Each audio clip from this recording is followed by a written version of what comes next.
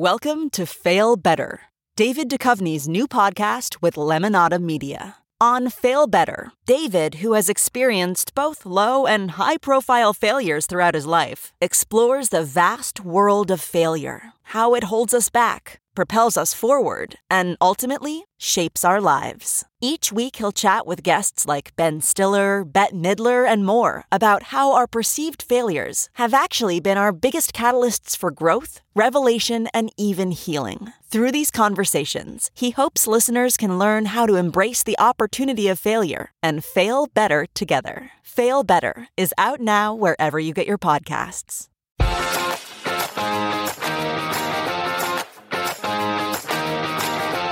It's the Bauer and Rose Show. Tom Rose, Gary Bauer, your hosts, right here on Sirius XM, the Patriot Channel 125. We're hosted online at justthenews.com.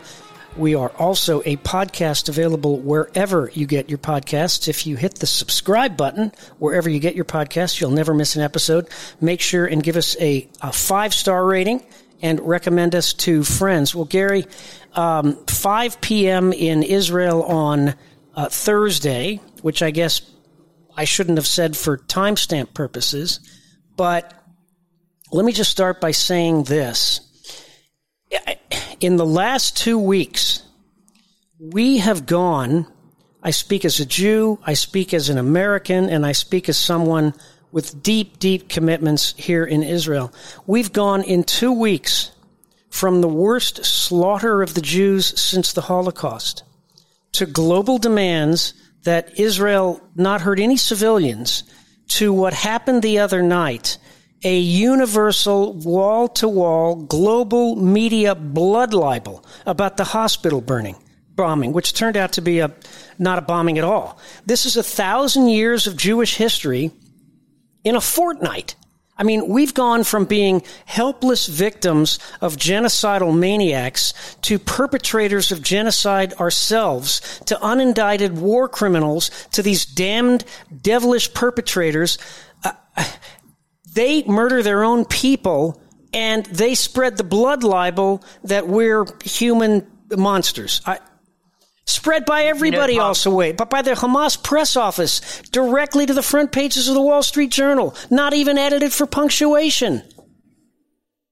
Yeah, Tom, I mean, that's the thing that jumped out at me, so, Hamas and Hamas-controlled entities in Gaza, the monsters that carried out the massacre, which every day we get more information about, they put out a statement accusing Israel of, quote unquote, a war crime.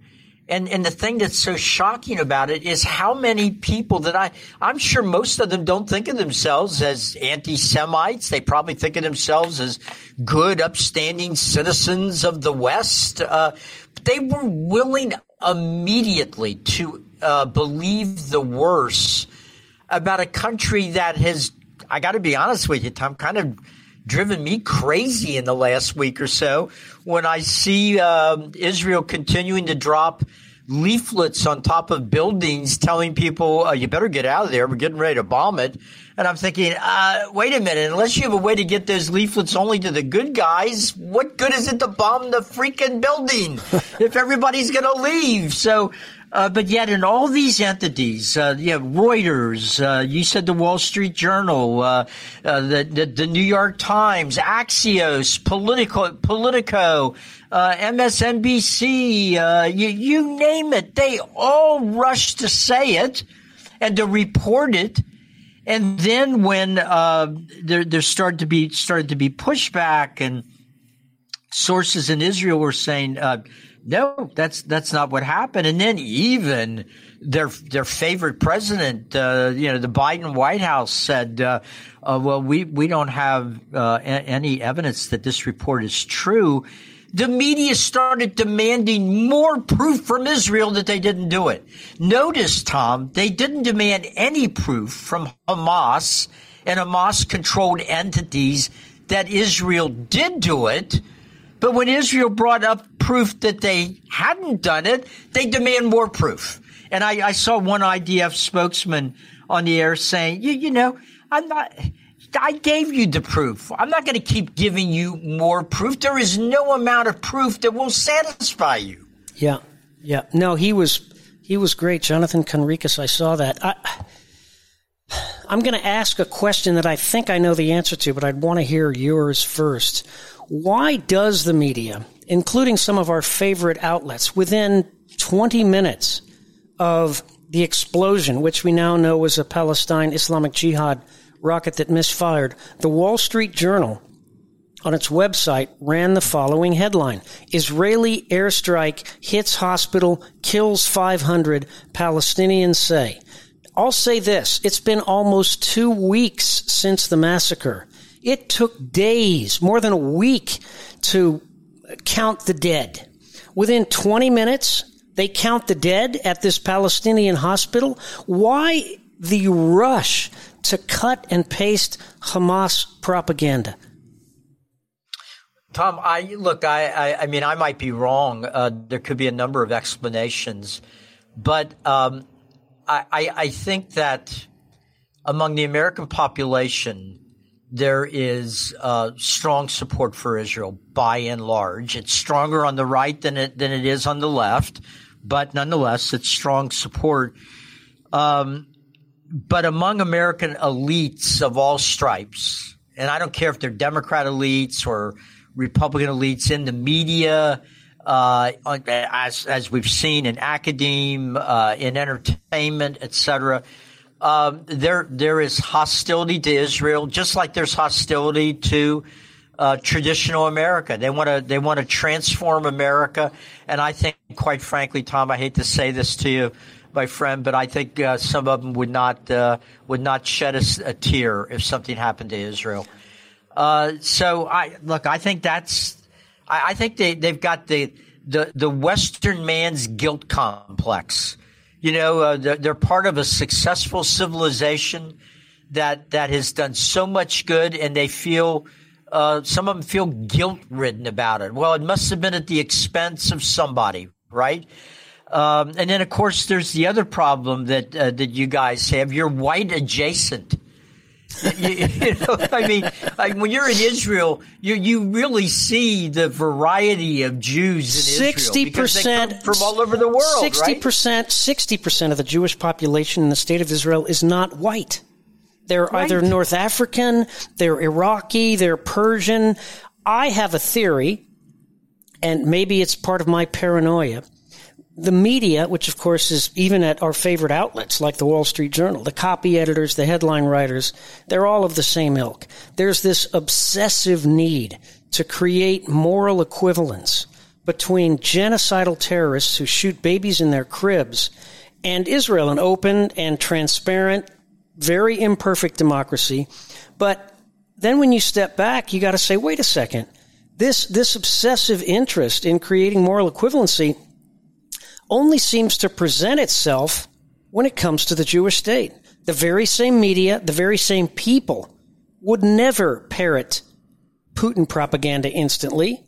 They take what he says with a grain of salt. They check, they edit. Although they do that with Ukraine, they basically cut and paste, Zelensky statements, which by the way is fine with me because I think he's and his country are the innocent victims of an invasion. But the same media would never parrot Putin propaganda. Now, what are the chances that an organization that burns and decapitates infants in front of their parents before slaughtering them might stoop to something so low as to lying to further their cause? It's like it never occurs to them that somebody that would throw infant corpses into a pile and burn them beyond recognition might lie? Well, keep in mind, Tom, among those that are committed to the left in America, and of course they've got they're overrepresented in the American media, but they are to a person moral relativists, and everything is relative. The definition of truth is anything that you say or write or do that advances the leftist goal. Anything that helps Western civilization, even if it's true, that must be labeled a lie. So these are people that think they have an obligation to twist words and insist on things that any reasonable standard of reality would reject. You know, Tom, I don't know whether you just. I don't mean to interrupt. I don't mean to interrupt. I don't know whether you heard that. That was just an Iron Dome explosion. Did you hear that? Anyway, go ahead. Sorry. No, I did not hear it. It's 50 times a day. Who cares? Go ahead. You made me lose my train of thought. No, there's another one. No, there's another one. Well, you rash individual that you are, you brought up Ukraine, and you know it's going to get my blood boiling. But just let me make this observation. One of the things that I continually have raised on this show in the last year plus is where's the peace movement? I mean, so exactly. Nobody has. I think Bauer and Rose are the only two people from different perspectives who've called for armistice talks or some kind of ceasefire. Right. Go ahead. Yeah, and it's nowhere. It has been nowhere. It hasn't been on the university campuses. It hasn't been in the media. It hasn't been on Capitol Hill. All the people that have been for peace movements forever, anytime the United States was exerting force in various places, they were all AWOL. But all of a sudden, after an attack on Israel, in which Israel is getting ready to respond, overnight, the peace movement made its move. It's suddenly back with a vengeance. I just thought it was kind of interesting. So, Tom, I'm going to have to be in counseling. I'm going to have to be heavily sedated. It is absolutely clear now what the Biden White House is going to do. In fact, a Republican Senator, Cassidy, from Louisiana, made the mistake of going on Fox and just saying it right out there. Well, what's going to happen, Senator? What's the next step on Capitol Hill? And he goes, well, I think what we're going to do. People have been talking about it. There's a growing controversy about aid to Ukraine. And, of course, there are a lot of people that want to do something about the border. But, of course, there are other people that don't want to do anything. They're fine with what's happening now. So we've talked it out. What we're going to do, because there's so much support for Israel, we're going to put the aid for Israel in a bill that will send hundreds of millions of more dollars to Ukraine.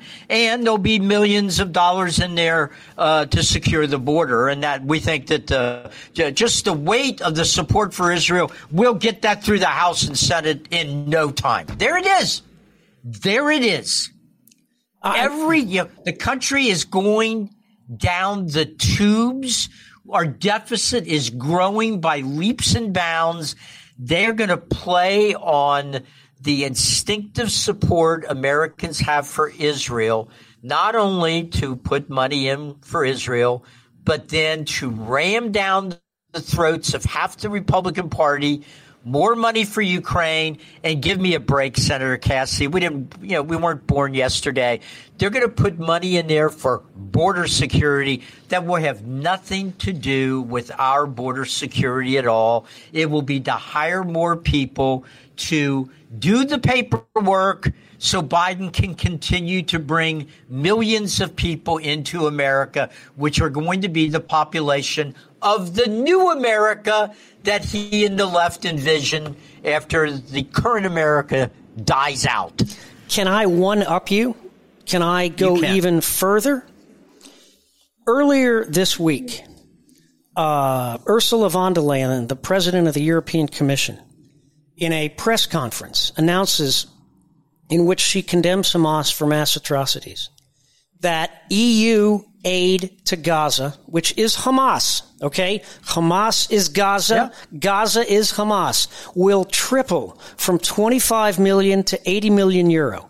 So if you literally massacre 1,400 innocent Jews, we're going to triple your aid. And then, guess who comes to town on Wednesday? Joe Biden, reading cue cards about how upset he was. And then he announces, before he leaves Ben Gurion at the airport, he announces in front of a teleprompter that the United States is committing $100 million to Gaza relief. $100 million. The math is simple. Murdered Jews get paid.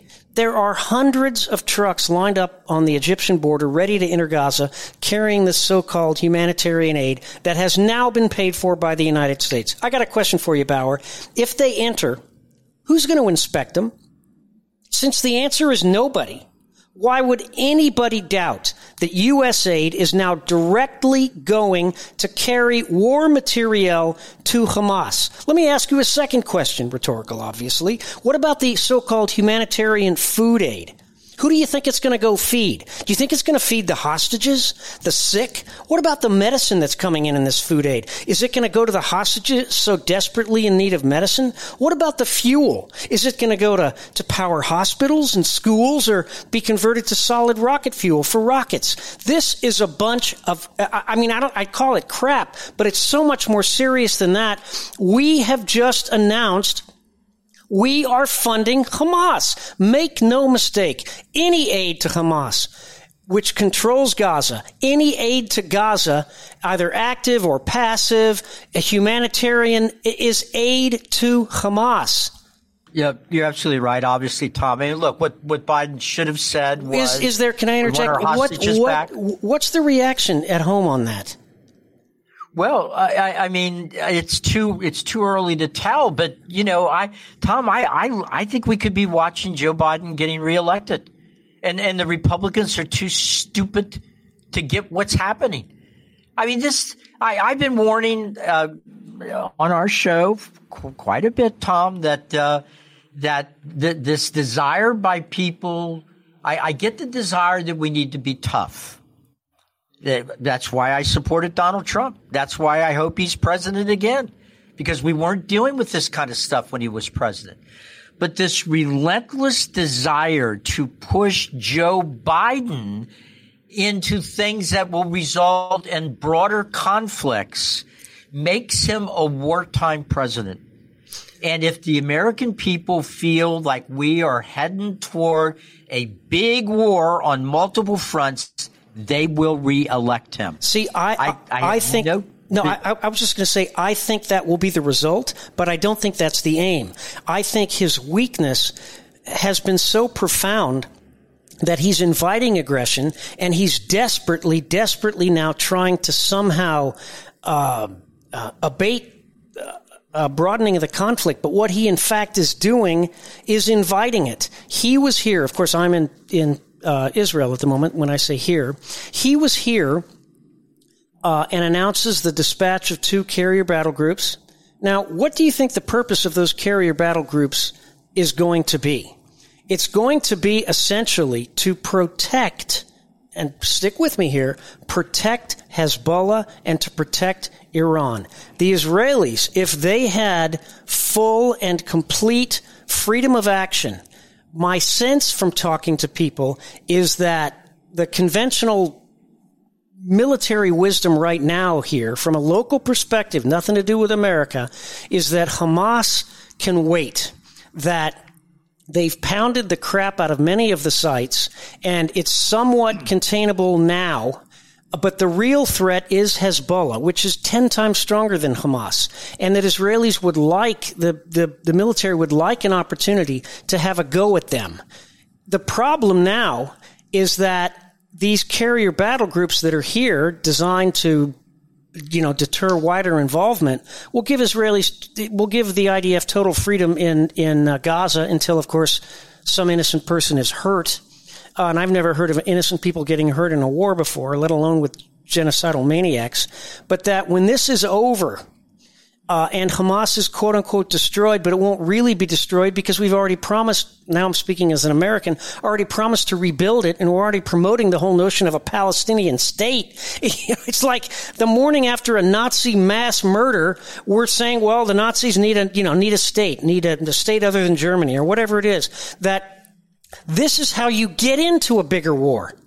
This is how you get into it, because once the Israelis are in Gaza, and they've got to be soon, or I'm going to lose my mind, Hezbollah will open up. And when Hezbollah opens up, what's the U.S. going to do? And more importantly, what will the restraint that Israelis will feel in response? I mean, look, Israel, thank God, is not Ukraine. It's not, Israel can defend itself by itself. What Israel needs is the one thing that Joe Biden doesn't seem to be prepared to offer, and that is time. Let Israel handle itself. Well, Tom, I mean, I don't think I have anything that I disagree with in your analysis, but you're counting on a level of sophistication by an average American that does not marinate in foreign policy issues like you and I do. And what they saw was a guy go to Israel in the middle of a war and prance around and say, I'm with Israel. Well, and the American people are with Israel. And I have no doubt that there are people going, I wasn't very happy about him, but I got to take my hat off to him. That was a absolutely, so-and-so thing to do. And, especially here.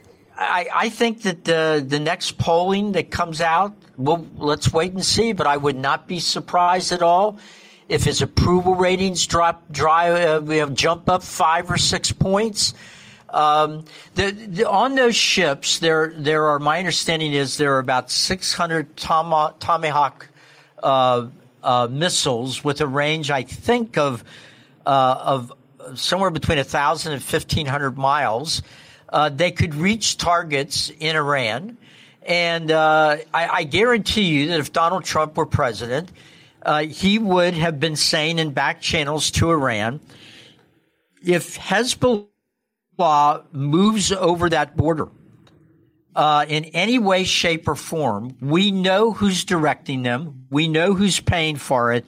We will use every tool at our disposal to hit you. Don't tempt me. Now, maybe the Biden White House sent that message. I don't think Iran would believe them. Why would they? He hasn't even mentioned. I'm sorry, I keep interrupting you. Not only did he not mention the I word, not Israel, Iran, once during his visit here, yesterday, Wednesday, UN sanctions on Iran's ballistic missile industry were lifted. Biden did nothing to stop it. Not a single element of Biden's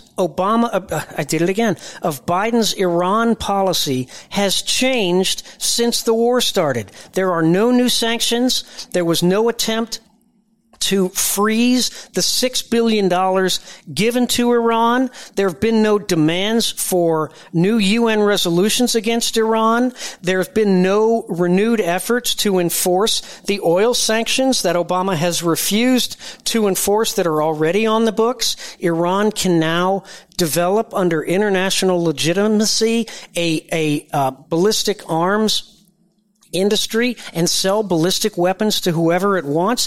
So it's all talk, Gary. It's all talk. He's done nothing. He hasn't taken one step to change this disastrous Iran policy. And they're not stupid. They know that. Well, Tom, I think you're being unfair. I mean, he's done a lot. It's just not stuff that is, helpful to our side in all this. I mean, while all this is going on, his negotiators are coming up with this fake evidence of democratization in Venezuela in order to justify taking more of the sanctions on Venezuela oil off. Venezuela, which has Hamas cells there, but sponsored by the government. Iran has interest in Venezuela. Venezuela is a supporter of Iran. We're taking the sanctions off of them because he's got to keep the gasoline prices down, and he's already drained 45% of the oil reserves of the United States and not bothered to refill it. And meanwhile, the guys at the Pentagon are sitting around saying, gee, let's see, can we fight a war in Europe, a war in the Middle East, and a war 100 miles off the coast of communist China? Sure, we can. And now we have, and I'm away, so I don't know what is happening back home, But this spy scandal, this Iran spy scandal, which I'm not reading much about, I see it in Israeli papers, but our envoy to Iran, the guy that Biden hired to represent us in these Iran negotiations, Robert Malley, has supported and facilitated this Iranian spy ring inside the U.S. government. He brought one of the clerical regime's key assets, this woman, Ariane, I'm going to mispronounce her name, Tabatabai or something, into the government. She's still there at the Pentagon. She's chief of staff to the Assistant Director of Defense for Special Operations and Weapons of Mass Destruction. Can you imagine that? She holds top secret clearances. Malley apparently is under FBI investigation for espionage, but he hasn't been fired. He hasn't even been suspended. Apparently, he gets full pay working from home. Iran has built this multi-dimensional circle of fire around Israel. And I mean, I know you think this will help Biden. I'm wondering, because it can't help but explode, right? It's no surprise that... go ahead. Well, I was going to say that, Tom, so far... that story is a story that's being talked about by Washington, D.C. elites, mostly on our side. There's no way it has seeped down to the American public. They're paying no price for it at all. It's complicated. It's got a bunch of hard to pronounce names. The average guy out there is like, what was that? You know, the media, of course, is studiously ignoring the story, just like they ignored Hunter Biden's laptop. It's just the story's nowhere. I mean, I've written about it. You'll see some things on Fox about it, but it's a sideshow.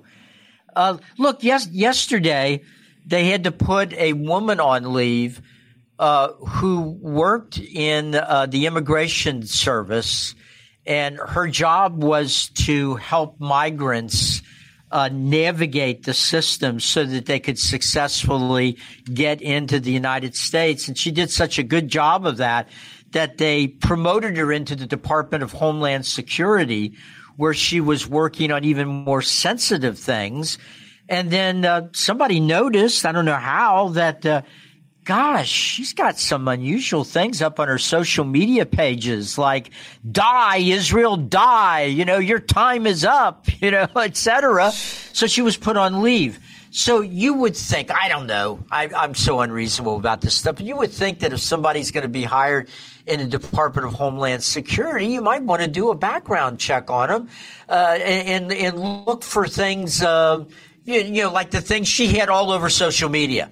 So these are the same people, as you know, Tom, that, when next time you get on an airplane, America, depending on whether your Homeland Security TSA guy is feeling a little frisky that morning, you might get the kind of pat down you usually wouldn't get except on your second or third date.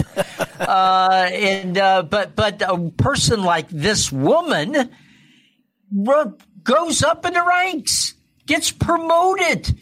I remember, Tom, when Homeland Security put out a thing last year that and the Pentagon did the same thing. Be on the lookout for extreme right-wing MAGA people. And one of the ways you can tell they're MAGA people is they might be visiting websites that have the word patriot in them. That should be a red flag. But "Die, Israel, die." Hey, give her a bonus and knock her on up to the higher ranks of the Department of Homeland Security. We're living in a Kafkaesque world, Tom. Up is down, down is up, and a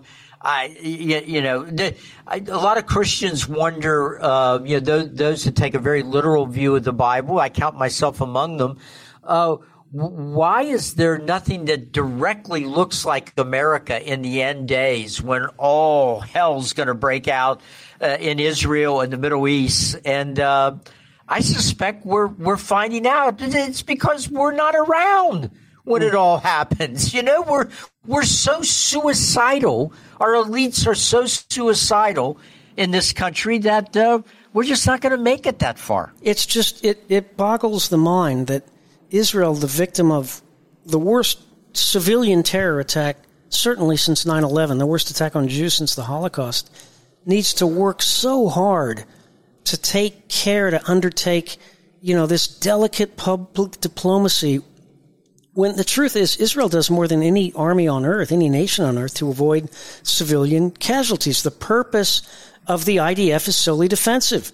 It's to prevent further harm to its people by attacking those who seek to attack it. The IDF is not an aggressive army. It's the Israel Defense Force. Its purpose is to protect the state of Israel.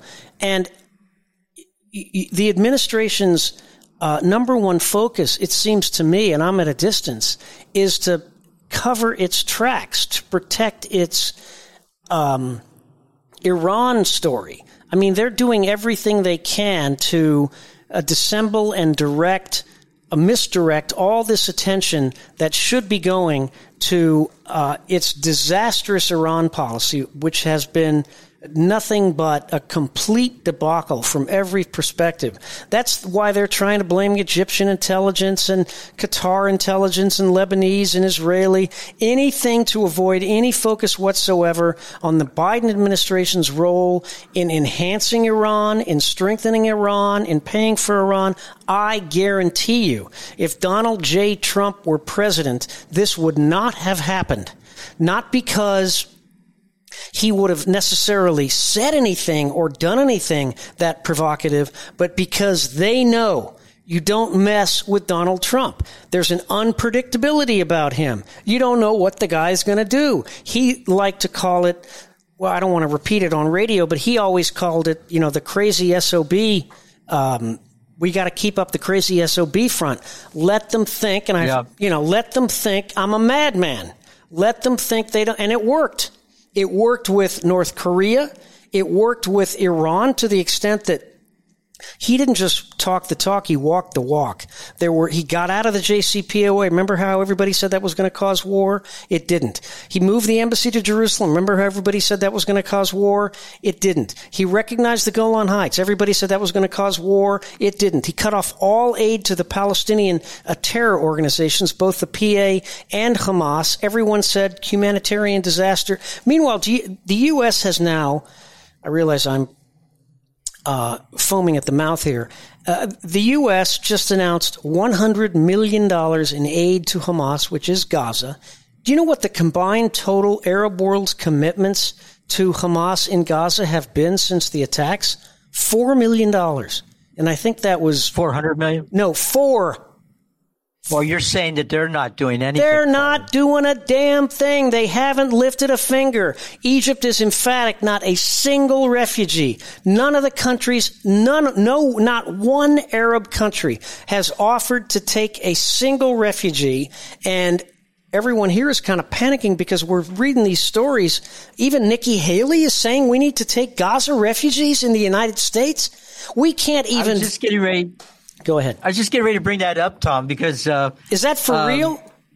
Yeah, it's for real. Now, of course, she was on with Tapper last Sunday, and, it's a long exchange, but she left the clear signal that, look, we know how to separate the good guys from the bad guys. And of course, really, we ought to bring good people out of Gaza and so forth. I went after her in my end of day report. And I must say, Tom, that, it's not widely known, but that report gets around. It gets around to a lot of grassroots activists. And I'm sure I know. Well, in fact, I know I have people on the list that think that Nikki Haley would be a great nominee. So I went after her about it. And within about 36 hours, her people started trying to do a cleanup operation. Claiming, oh, she was misinterpreted or whatever. So, I looked at it. My rule of thumb is very simple. Whatever a politician says the first time they're asked about something is actually what they believe. What they say when they're cleaning up their mess is just damage control. So I went back and I looked for what did Nikki Haley say. in 2015 when Donald Trump began to suggest that as a candidate, that if he was elected president, he would limit immigration from certain countries that were infested with radical Islam. She said when he put that proposal out there that it was disgusting, it was unconstitutional, it violated everything America stands for, and it was an embarrassment to the Republican Party. So there you go, right? Back then, this was her instinctive reaction.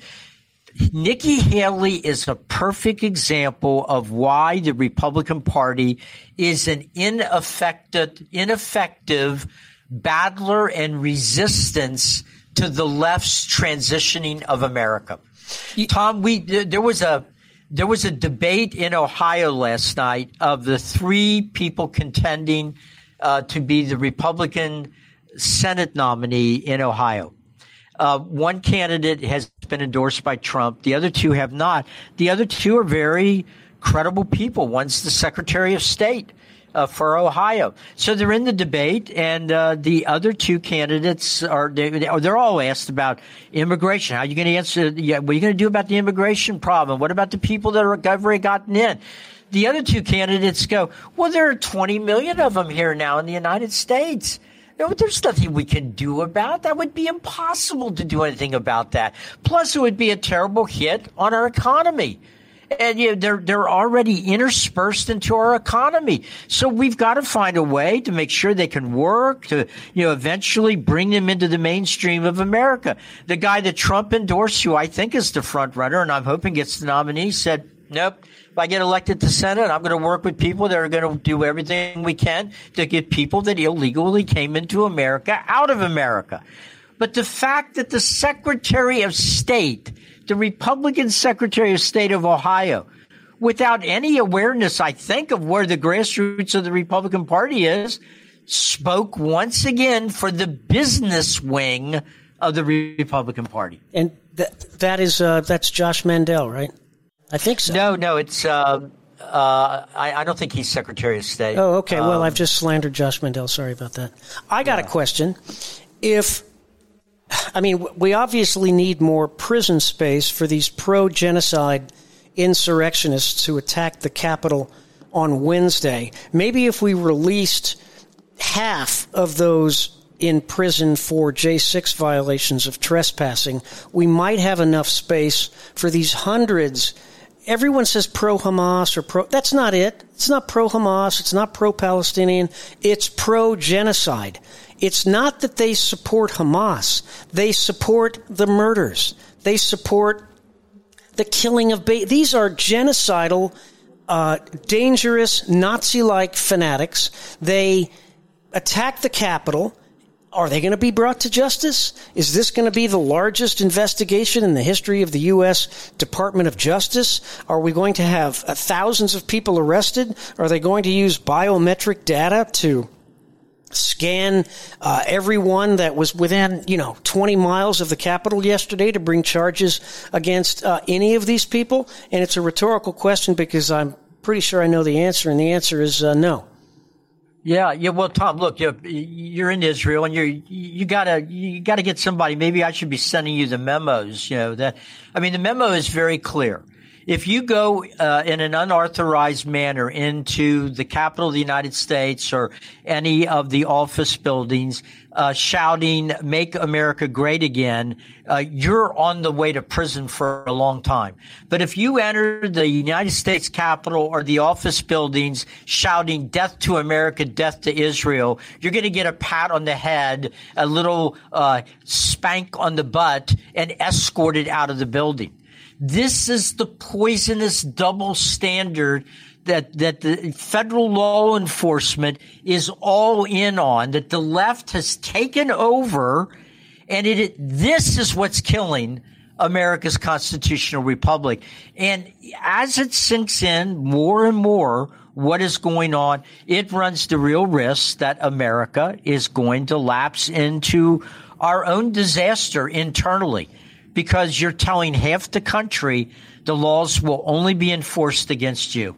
Every single Republican presidential candidate should already have used the opportunity to promise that if they win, they're going to make doggone sure that the DOJ and the FBI do whatever they can to track down anyone that was involved in this insurrection through crowdsourced photos, videos, whatever mechanisms they use. The Capitol Police really failed to do their job. Hundreds of these domestic terror supporters were arrested. I want to find out how long they're booked for, what their bail is. If they don't face the very same treatment as those who were arrested on January 6th, I don't understand why every Republican presidential candidate hasn't already been on this. We cannot survive with two sets of laws. There must be consequences, severe consequences for these pro-jihad, pro-genocide demonstrators showing their support for a murderous organization. And what it looked like was a lot of these folks, I'm guessing, I don't know this, too many were American, I can assure you, but a lot of these folks I bet are here on visas, student visas, here illegally. I just don't understand why there's been a reluctance on the part of any of the Republican candidates that I'm aware of to jump on this immediately. Tom, I mean, it's the Republican Party altogether. I mean, look, they went into the rotunda of the Cannon House office building. There are all kinds of Republican members of Congress that have offices there. They should have been all over Fox News this morning. They should have been putting out press releases. Not only that, before they went in and occupied the rotunda, they were egged on by Congresswoman Rashida Tlaib, who gave this emotional speech right outside of the office building, weeping over the deaths of 500 people in the hospital, something that had already been debunked. She repeated those lies. So she incited this group to go in and occupy the Cannon House office building. As you remember, Tom, you and I talked about it on our show. In the investigation that took place after January 6th, the Justice Department tried to go after Republican members of the House. They were reviewing videotape because some of those members gave tours to people that were in town for the upcoming rally on January 6th. And they were going to try to get these members of Congress as showing the rioters the layout of the Capitol so they would be able to get to the places they wanted to go during the breach of the Capitol. I mean, that was seriously pursued by the January 6th committee, including Liz Cheney at the time. How have our university campuses become hotbeds for mass murder, for genocide, for pogroms? I don't know. I mean, I was born in the wrong century, obviously. A friend of mine yesterday or 2 days ago said something to me that really struck me. We're Jews, obviously. We're totally conscious of the Holocaust. It impacts everything we think about. But yet, until October 7th, it was distant in a way. Does this now prove how the Holocaust could have happened? I mean, it's so real and so vivid and so in your face. I've always thought of it as a distinct possibility, whatever, but never in a real, vivid sense. I wonder if that sentiment, I mean, we all now can see how the Holocaust happened. We can see it. No question. Yep. Yeah, Tom, remember how Reagan had what he called the Gates test? You know, when a nation opens its gates, do people run in or out? And then he would answer himself, you know, that here in the United States, even when we close the gates, people will do anything to get in. And he was making a point of the superiority of our system and our exceptionalism and so forth. There's a similar test, the weapons test. Imagine a Gaza where nobody had a gun. Nobody. and Israel has all the weapons that we know it has today. Would Israel sweep into Gaza and massacre the people of Gaza? Of course they wouldn't. But what if it was reverse? What if, for some reason, some false messiah convinced the Israeli people to put away all their weapons, get rid of them, the weapons were no good and no use of them, and Gaza was armed to the teeth? There would be a second Holocaust immediately. Gary, it's not even a question. We saw it on the 7th. If the IDF didn't come, they'd still be slaughtering us right now. They wouldn't have stopped. Exactly. I mean, this new for a time there on the 7th, there was no armed Israelis. That's right. Of consequence, and we saw what happened. Everyone, babies, infants, 91-year-old. You can't even turn on the TV here, Gary. You literally can't.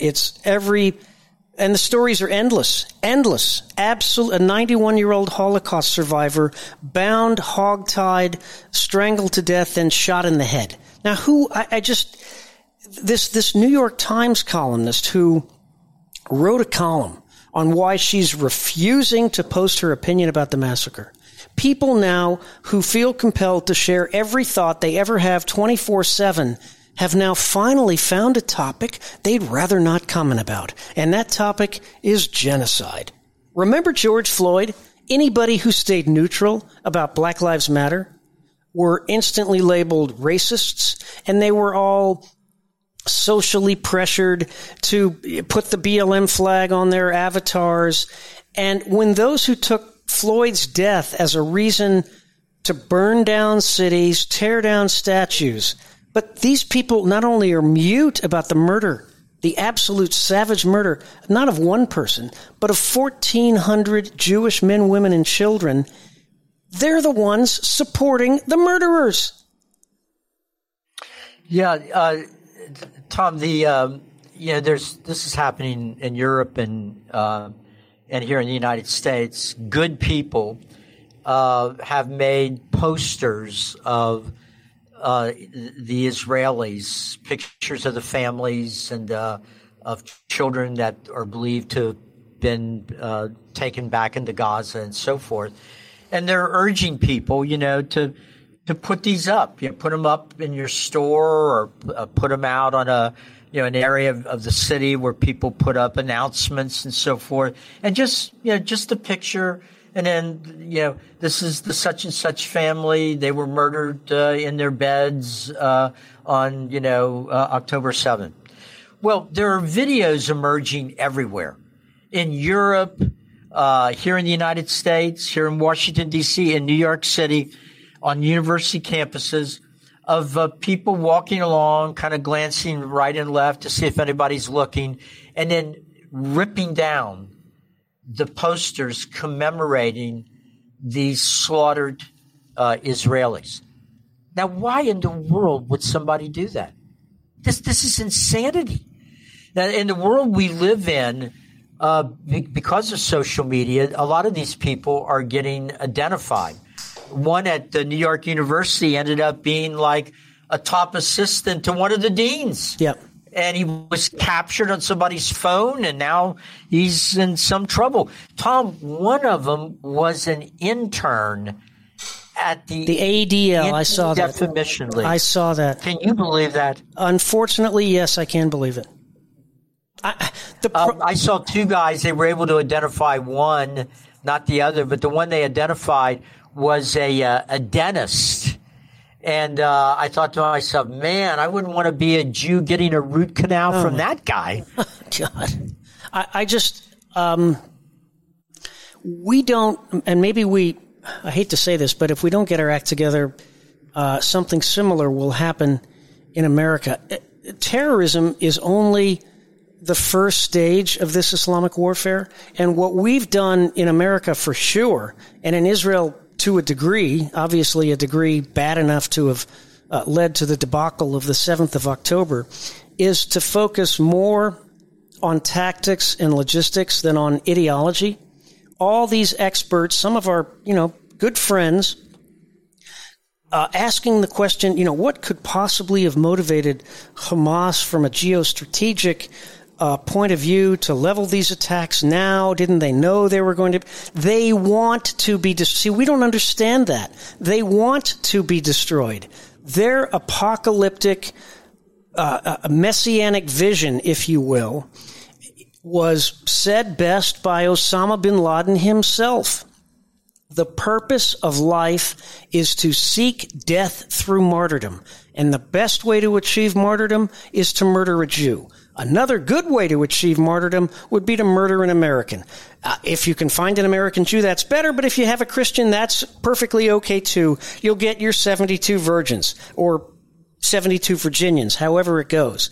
But terrorism's only the first stage. Once they have the numbers and the firepower, and we saw this on 7 October, the Islamists, these jihadists, they then transfer to guerrilla warfare, and they want to hold territory, and then they expand outward. This has been going on since the establishment of Islam in the 7th century, to drive away non-Muslims or unaffiliated Muslims.